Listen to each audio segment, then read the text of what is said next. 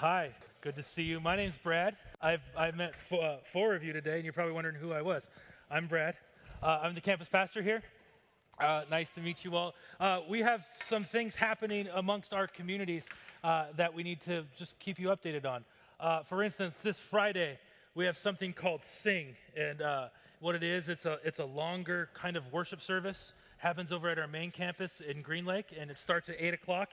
It goes till about 9:30, and it's just music. There's a short time, a devotional, a little bit in the middle, but most of it, it's just music, singing along. It's a place for us to worship. Also, on September 25th, I had to write the date down on my hand because I kept forgetting what it was. We're having a Financial Peace University. How many of us have taken it or heard about it? There's a few. So we're having that. It's over at the Green Lake campus again. If you want to register, it's online. And that just goes through, I might be saying this, we have some CPAs in the room, I might be saying this wrong. They will correct me. It's how to look at your finances, how to be debt-free, how to live in and use your money for good and be free of the weight that we have on money. Am I close? Nodding your head? Okay, great. Starts on September 25th over at the main campus. If you want more information on that, hop online, go to the events section, and you'll see Financial Peace University and sign up for that. There's a host of other things happening, there's alpha groups where if you want to know more about the faith and talk about Christianity in a way that's non-threatening, open to a whole bunch of questions, that's a place where you can go. Alpha starts soon. There's also Bethany Wilderness for you hikers. And outdoors people. We have something called Bethany Wilderness, and they take a bunch of hikes. They take a big group of people, and they go. And that's combining of all 6 campuses. They get together and head out. So there's a lot of areas for us to get involved. And then coming soon, probably in the next month or so, we're going to kick off a fresh round of gatherings. Gatherings are our versions of small groups, and those will be starting up again soon. Stay tuned for that. If you are new with us today, on the back as you leave, there's a welcome card. We will not sell your information to people. I will not forward you things from my uncle in Nigeria asking you for money because we're going to get rich. It's just things that we could send you an email or two, let you know what's going on in the community, point you to some ways to be connected into a gathering group, and just keep you updated of what's happening in the life of the church. If you want to go grab one of those on the way out, I think Allison will be back there at the door as you're leaving, and she'll pass those out and just fill it out and give it back to us when you're done. I think that's all the stuff that I needed to talk about. So pray with me, and then we'll get started about Deuteronomy. Father, we thank you for days like today, breaks from the rain and the sun coming through. We thank you that we can gather in a place like this. We thank you for the changing of seasons. Lord, we thank you for friends. We thank you for 3-day weekends. Lord, may you be amongst us today. May we be present, or may we be mindful of your presence around us, within us, and through us. May you open our hearts to what your word might need to say to us today. It's in your name we pray. Amen. So in philosophy class in college, it was always this question of what brings the most life. Have you ever had those philosophy classes? All they want to talk about is the good life. This is how you have the good life. This is what it means to be successful. And so these philosophers stir around all sorts of thoughts. And really, none of the ideas that we have for what the good life is supposed to be have changed from back in ancient Greece. They're usually the same. One of the thoughts says that you need to partake in everything that you can get your hands on.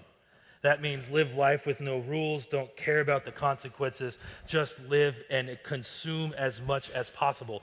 Then and only then will you have the good life. Then on the other, I would say that's an extreme, right? Take everything, eat, drink, for tomorrow we might die. And then you go to the other side where it says you have to be a hermit. Go find a tree to live under in the middle of the Olympic Peninsula and stay there and don't talk to anybody. And then more people are nodding their head yes about that being the good life. Okay, so we have a bunch of hermits. Welcome, Hermitville. But you have these extremes of what is supposed to bring us happiness. What is supposed to bring us peace? What is supposed to bring us joy? Is it overconsumption of everything, or is it secluding from everything? And the answer is not in the poles. The answer is not on the extremes. It's probably someplace in the middle. Moses, the guy who Deuteronomy is kind of his farewell chapter to the people of Israel. He's writing as he's looking at his final days. He's writing this as a memoir of, hey, people of Israel, this is what we've been through. An entire generation has risen up in the desert. The people who left Egypt are now gone. They have died off. Moses is the only one left. They had their chance to go into the promised land. They didn't think that God's promise was for real. And so God said, fine, you're not going to take this promise. I'll wait till you all die, and the next generation will come up and take the promised land. Moses is the last one. And as he's looking at the death as his death, and we'll study that next week, he starts writing down little secrets on how to have the good life for the people of Israel. He gives us 3 keys on what it means to live well, what it means to live in and have the most out of this life. The first one he talks about is his identity. The second one is obedience. And the third one he gets to is a lasting memory. Moses talks about this because he's been around for a while. He's 120 years old, and he has seen the good parts of life. He has seen the bad parts of life. He's seen the good parts. He grew up royalty. He saw God face to face. He had conversations with God that lasted weeks on top of a mountain. He saw the good parts of life. He had the frustrating side too. He was abandoned. He was exiled to the far side of the desert. He grew up not knowing who he was and his identity. And he had a hot temper that kept him away from the promised land. So he has seen both sides of life, and he brings the people of Israel close to him and says, listen up. I've been around. I've seen things. If you want the good life, here it is. And the first thing he talks about is his identity. If you want to have a good life, look at your core identity. I was reading an article the other day, and you know those Facebook things, the clickbait, and I'm scrolling through, and I click on it, and it's how to be more interesting at parties. I figured, I'm not very interesting. Obviously, I don't get invited to a lot of parties. Maybe it's because I'm not very interesting. And so I clicked on it, like, I should work on this. And so it tells you everything top 10 things to make yourself more interesting. One of the things was, when you're asked what you do, don't say, I'm a pastor. Okay, good to know. That's a conversation ender, by the way. If I'm on an airplane, someone asks what I do, oh, well, it was nice talking to you. We haven't even taken off yet. And it goes for anything. It says if someone says, what do you do? And you're a teacher, they say, tell a story about what you do, not necessarily what you do. So you're a teacher. I shape the minds of the future. Oh, tell me more of that. If you're a banker, well, I help people achieve wealth. Oh, good. People want to know more about this. And so it's this invitational kind of way of portraying yourself. But everything in this article talked about how to define yourself by what you do or who you hang out with or who you're married to. Everything about that were external circumstances of how to identify yourself. And the problem with that is if you identify yourself by your work, if you identify yourself by who you work for or who you're voting for, when those things go away, so does your identity. Your identity is only as deep your identity is only as deep as the thing you identify with. That's the problem with our society. We like to identify ourselves by things that aren't necessarily our core identities. So Moses, when he's looking at the people of Israel, sees this same problem. Israel had an identity problem. They'd been in the desert for 40 years. The people coming through, that's all they had known was the desert. And so they identified themselves as nomadic tribe who's been in the desert. They used to be slaves. They don't have a home. They're just a bunch of nobodies. So Moses' first thing he says was, be silent, Israel. In chapter 30, be silent, Israel, and listen.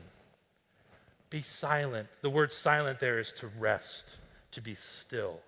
We have a way of being active and trying to figure out who we are. I remember in high school, we want to be punk rockers, so we go listen to punk music, and that's who we are. We're punk or ska, or I'm old, so that's what we were into. I don't know what they were into those days. But now people try and find their identity, and they go to nth degrees to find it. You work long hours, so you're known as a hard worker. who you hang out with, so you're known as that type of person. And we busy ourselves trying to identify ourselves. Moses' first words are, sit still, listen to your identity. And he continues, you have become the people of the Lord your God. Be silent. This is who you are. You are people of the Lord your God. He's talking to the nation of Israel. What he's saying there in Deuteronomy is an echo of what happened in Exodus chapter 19, where God actually said, you are my people. You will be my priests. You will be my representatives to the world. That's an echo of that, which is an echo of something earlier when God says to Abraham, I will make for you a nation of people that will be my representatives. That is also an echo of the first time God spoke people and humanity's true identity. In day 6, he looked at man and woman and said, they are good. When we were created with the image of God on our hearts. Our primary identity of each and every person in this room and outside of this room, any person you see with a pulse, any person that you come across has the identity that they are essentially good. We tell ourselves that we are essentially bad, and we start to take on various identities to try and make ourselves something better than what we are or what we think we are. But the first words that God spoke over you were that you were good. Your true identity is that you are good, you are cherished, you are loved by the God of this universe who made you. That's the core of who you are. Before you are anything else, before you are your job, before you are married to your spouse, before you can even think about anything, you are called good. Before the people of Israel stepped foot across the Jordan River, they were known as the people of God. They hadn't done anything yet. Before Jesus takes on his ministry and goes and saves humanity and does all the miracles, before he does anything, he gets baptized. The dove descends on him, and God says of him, this is my son whom I am well pleased. Jesus hadn't done anything yet. The same is true of all of us. You have the image of God written on your heart. You are good. That's where we start from. That's your core identity. We don't have to go gain a title. We have a title that's already ours. It's something, and all we have to do in this title is simply live into what's already true of us. We are good. Now it's our job to meet our job description that we already have. It's this idea, it's a big word, and maybe you can use it in a conversation, I dare you. It's called eschatological realism. It took a while for me to be able to pronounce that. Eschatological realism. It's the future of reality. So it's living into your future being or living into something that is already true of you. It is already true that you were made good. You have the image of God on your heart. You are called good. You are loved. Your name is written on God's hands. He knew you before you were even born inside your mother's womb. There, he loved you. And now, eschatological realism means that we live into something that is already true of us, whether we believe it or not. It works out like this. Judah was born in November, and I became a dad. That time they handed him to me in the delivery room, and he was slimy. He looked kind of like an alien. He handed him to me, and he said, "Here you go, Dad." I had never changed a diaper before Judah's diaper, yet I was being called a dad. All I had to do to gain that title was walk in with the correct car seat. There was no class. You are now a father. Live into the reality that you are a father. That night on November 17th at 11:45 p.m., she barely got him in on the 17th, which was a goal. On that night, I had the full rights and privileges of being a dad, yet I had no idea how to be a dad. You tracking with me? It was true of me at that moment that I was a father. My job now is to live into my role as a father. It is true of you that at your core identity is you are loved and cherished by God. And your role now is to live into something that's already true of you, whether you believe it or not. It doesn't matter who you are. It doesn't matter what you think you are. Your core identity is loved and cherished. And as we live into that, we now have a life of obedience. And it's not obedience that we have to obey these rules. It's obedience that's based out of your identity. When you live into a life of obedience based in your identity, it makes more sense why you do things this way and why you don't do things this way. It's because it's who you are. You're loved and cherished, and when you are loved and cherished, your life goes in a certain direction. So we have a bad concept of obedience, do we not? We don't like obedience. When someone says obey, we tend to go, no way, shut up, I'm going to do it my own way. I don't want to obey. My parents had this thing, they would look at me and they would argue, I would argue with them about what I wanted to do, and there was always the end of the argument where when mom or dad would stand there and go, obey. And I go, but I don't want to. And then they would just look at me and go, it's fine, obey. But what they were doing, they weren't trying to be heavy-handed. They weren't trying to be jerks and leave me and keep me from having fun. Mom and dad knew more about me than I knew about me. And they were seeking the best for me because they knew who I was, and the actions that I was trying to do were not out of my chorused identity. They wanted me to obey because they knew it was best.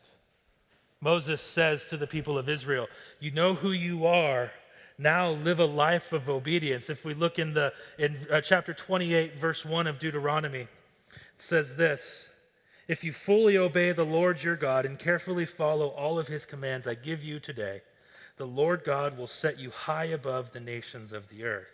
Moses is telling the people that when they obey, they'll find a life of joy. They'll find a life without shame, a life rooted deeply in God and confident in his hope. But notice what he's saying. He's not saying if you obey, that's what makes you acceptable. They've already been accepted. They've already been called children of God. They're already accepted. Obedience is something that flows out of an identity. When you obey, we don't earn a title. We don't obey, and so we can have people say good things about us. We obey because it's who we are. It's what we do. When you're a child of God, you live in a certain way. My dad, my mom, and I were taking a test drive of my mom's car one day. And my mom she says she's 5'1", she's like 4'10". She calls herself taller than she's a wee little person. But she's got fire. Don't mess with her. But we were test driving a car, and she wanted an SUV, a big one. And so we're in California, we're driving through, and mom wants to drive this, and so she raises the seat and gets it real close to the wheel, and she's driving. Dad and I are in the back seat, the car dealer's in the front. And Dad and I are going, man, this car's way too big for her. And we're driving along, and she takes a turn, and she clips the curb on the corner. And she was going like 40. And it rocked the whole car. And I looked over at my dad, and I went, uh-oh, that's not good. We get back to the dealer, and we go, and as I getting out of the car, I stop, and I look down, and I see there's a big split in the tire. And it was some of those low-profile tires, the really expensive ones. And I looked at my dad, and I went, that wasn't there when we started.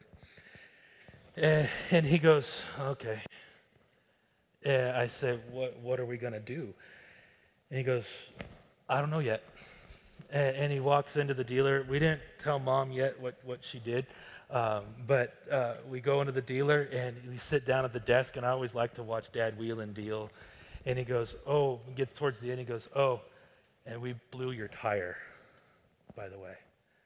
And the dealer goes, no, that was there. And my dad goes, no, because it's on the back tire where my wife ran up on the curb going 40 miles an hour. We blew your tire. And the dealer said, oh, okay.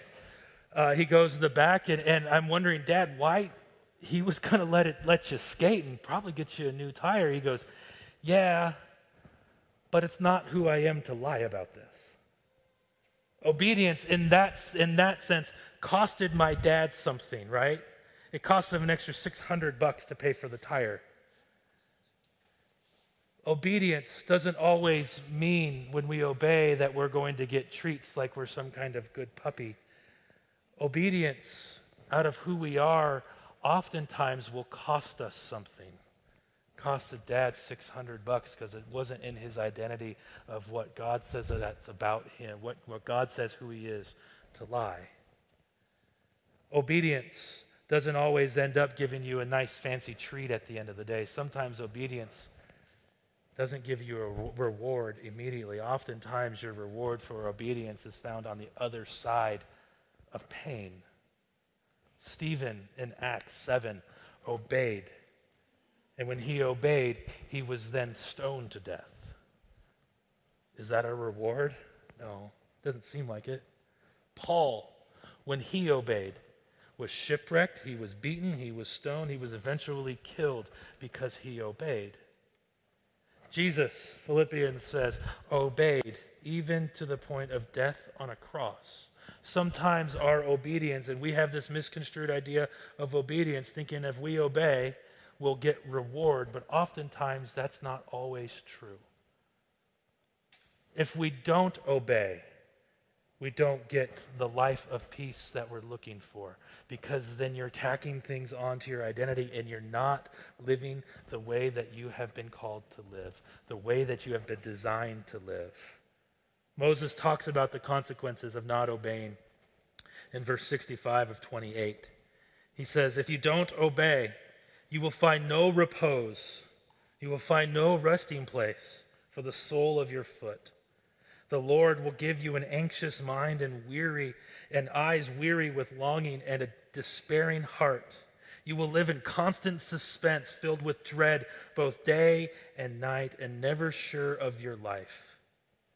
In the morning you will say, if only it were evening, and in the evening you will say, if only it were morning, because of the terror you will fill your hearts with, and the sights that your eyes will see. When we don't obey, when we don't live according to who we are, we'll have no peace. We obey and we live the way that God has designed us to live, a lot like why my parents made me obey, because it's what's best for us. It's how we were designed to live. Dad didn't lie because it's not him. He would have felt terrible for the rest of the time they owned the car because there's that one thing that was built on the foundation of something that's not him. When we disobey, we don't have peace, but there's a hope in that. When we disobey, we don't have peace, but we have a promise. Because we can't go through life. We're going to screw up. We're all going to sin. We're all going to live contrary to our primary identity. That's just a given. Paul talks about that in Romans. He has who he is. He has his identity, but he keeps trying to live this way, and he keeps failing. And so he does what he wasn't meant to do, and what he was meant to do, he doesn't do. And so he has this tension, and we all have this part of our lives when we disobey. But in that, we have a hope. We have a grace. Moses talks about this in chapter 30. He says, when all the blessings and curses, he talks about the curses of disobedience. And then in chapter 30, verse 1, he says, when all those curses have gone away and you return, then when you obey God with all your heart and all your soul, according to everything that was commanded, the Lord will restore your fortunes. The Lord will have compassion and gather you again from all the nations from where you were scattered. Moses is speaking prophetically here because the children of Israel did not obey and they went into exile. And he said, even in the exile, there is hope of a return. There is hope of coming back. When we obey and we turn around, we will have grace. Grace isn't why we go out and disobey. We don't say, well, I have this bank account and there's a lot of grace left in it, so I'm just going to spend it all and go do whatever I want. That's not why we disobey. Paul says, may we sin more so that this grace account increase. He says, absolutely not. We don't go out and we have a promise of return. We have a grace that will be restored. So the places where we feel that we have gone too far, that God won't take us back, there's hope for that today. We tend to say that I'm too messy for God to love me. I've done too much. I've seen too many things for God to accept me for who I am.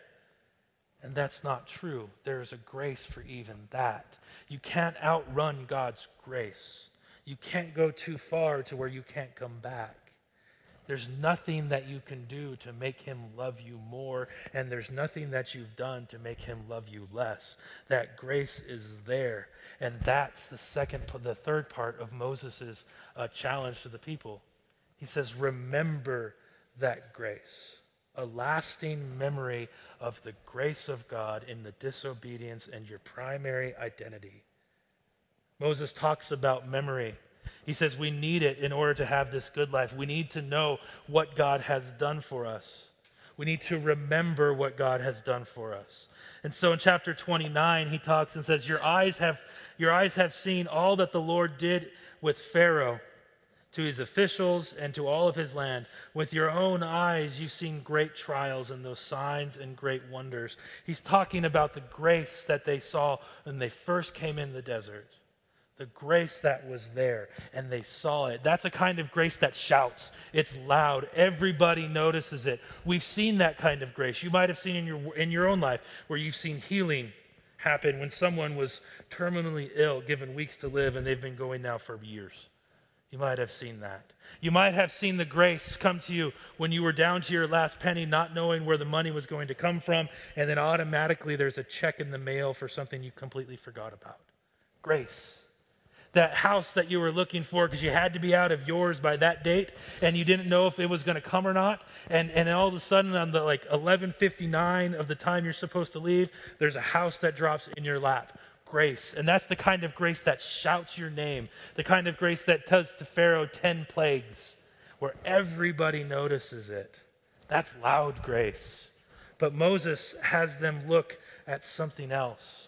Moses has them look at the grace that whispers, the grace that doesn't get noticed by everybody all the time, the grace that's quiet, the grace that's subtle. He says, look in verse 4 of 29. But to this day, the Lord has not given you a mind that understands or the eyes that sees or hears. In other words, he's saying you don't have this built into it. You haven't started to look for this. And in verse 5, yet the Lord says, during the 40 years I led you throughout the wilderness, your clothes didn't wear out, nor did the sandals on your feet. You ate no bread, and you drank no wine, or no other fermented drink. I did this that you might know that the Lord was your God. For 40 years, the people complained about not having food, yet they had food every single day. People complained about not having water, yet water came whenever they needed it. And those were the things that they were constantly complaining about. But they failed to recognize that for 40 years, their shoes didn't wear out. Have any of you had a pair of shoes for 40 years that you wore every day that never wore out? It's the little things, right? I have a t-shirt that I've had for 8 years. It has holes where holes should not be, and it's wearing out. I love it. Gary's telling me to throw it away. I love that t-shirt, but it's old and faded, and it's only been 8 years. 40 years, and their robes never went away? Yet they were complaining that God isn't with them. Grace that whispers is often the hardest to hear, and it's often the hardest to see. We want God to be shouting all the time from the rooftops and the mountaintops of how powerful he is. We want the flash, the pop, the sizzle.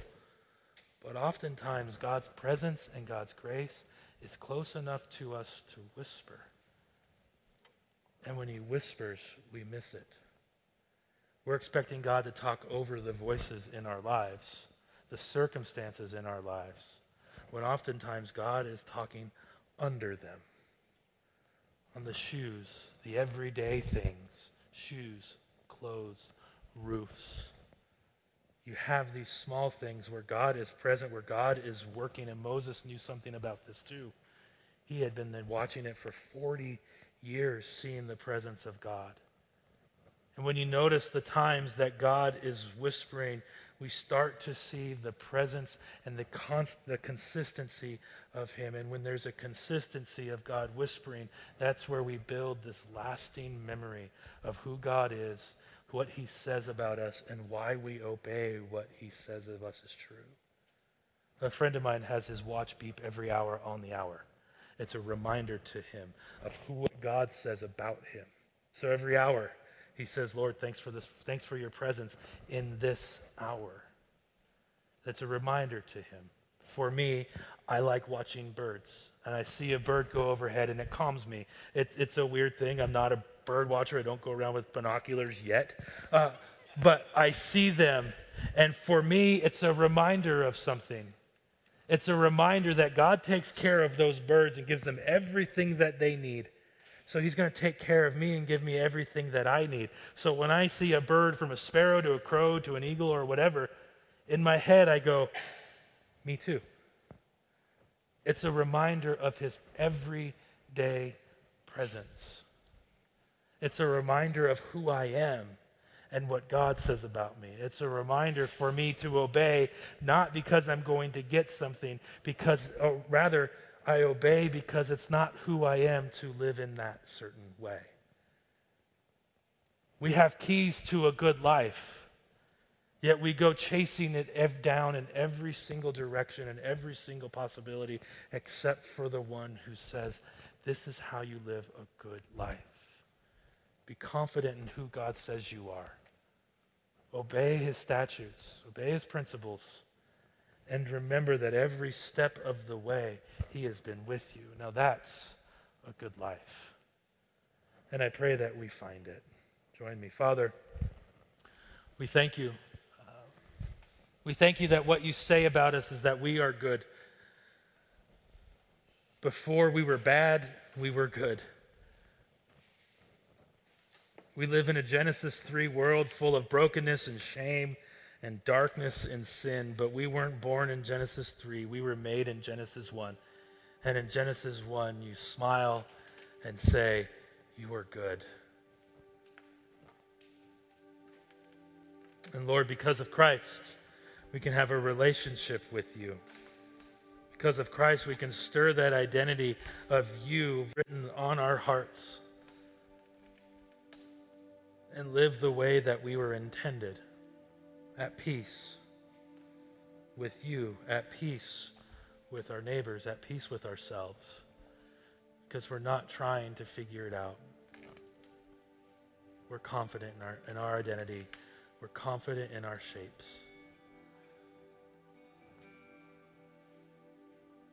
Lord, may your Spirit speak truth to us today. May we notice the things in our lives where you have taken care of us that might be a whisper instead of a shout. That voice of consistency in the world of ambiguity. When everything says you're not there, may we look for your presence in the everyday. It's in your name we praise. Amen.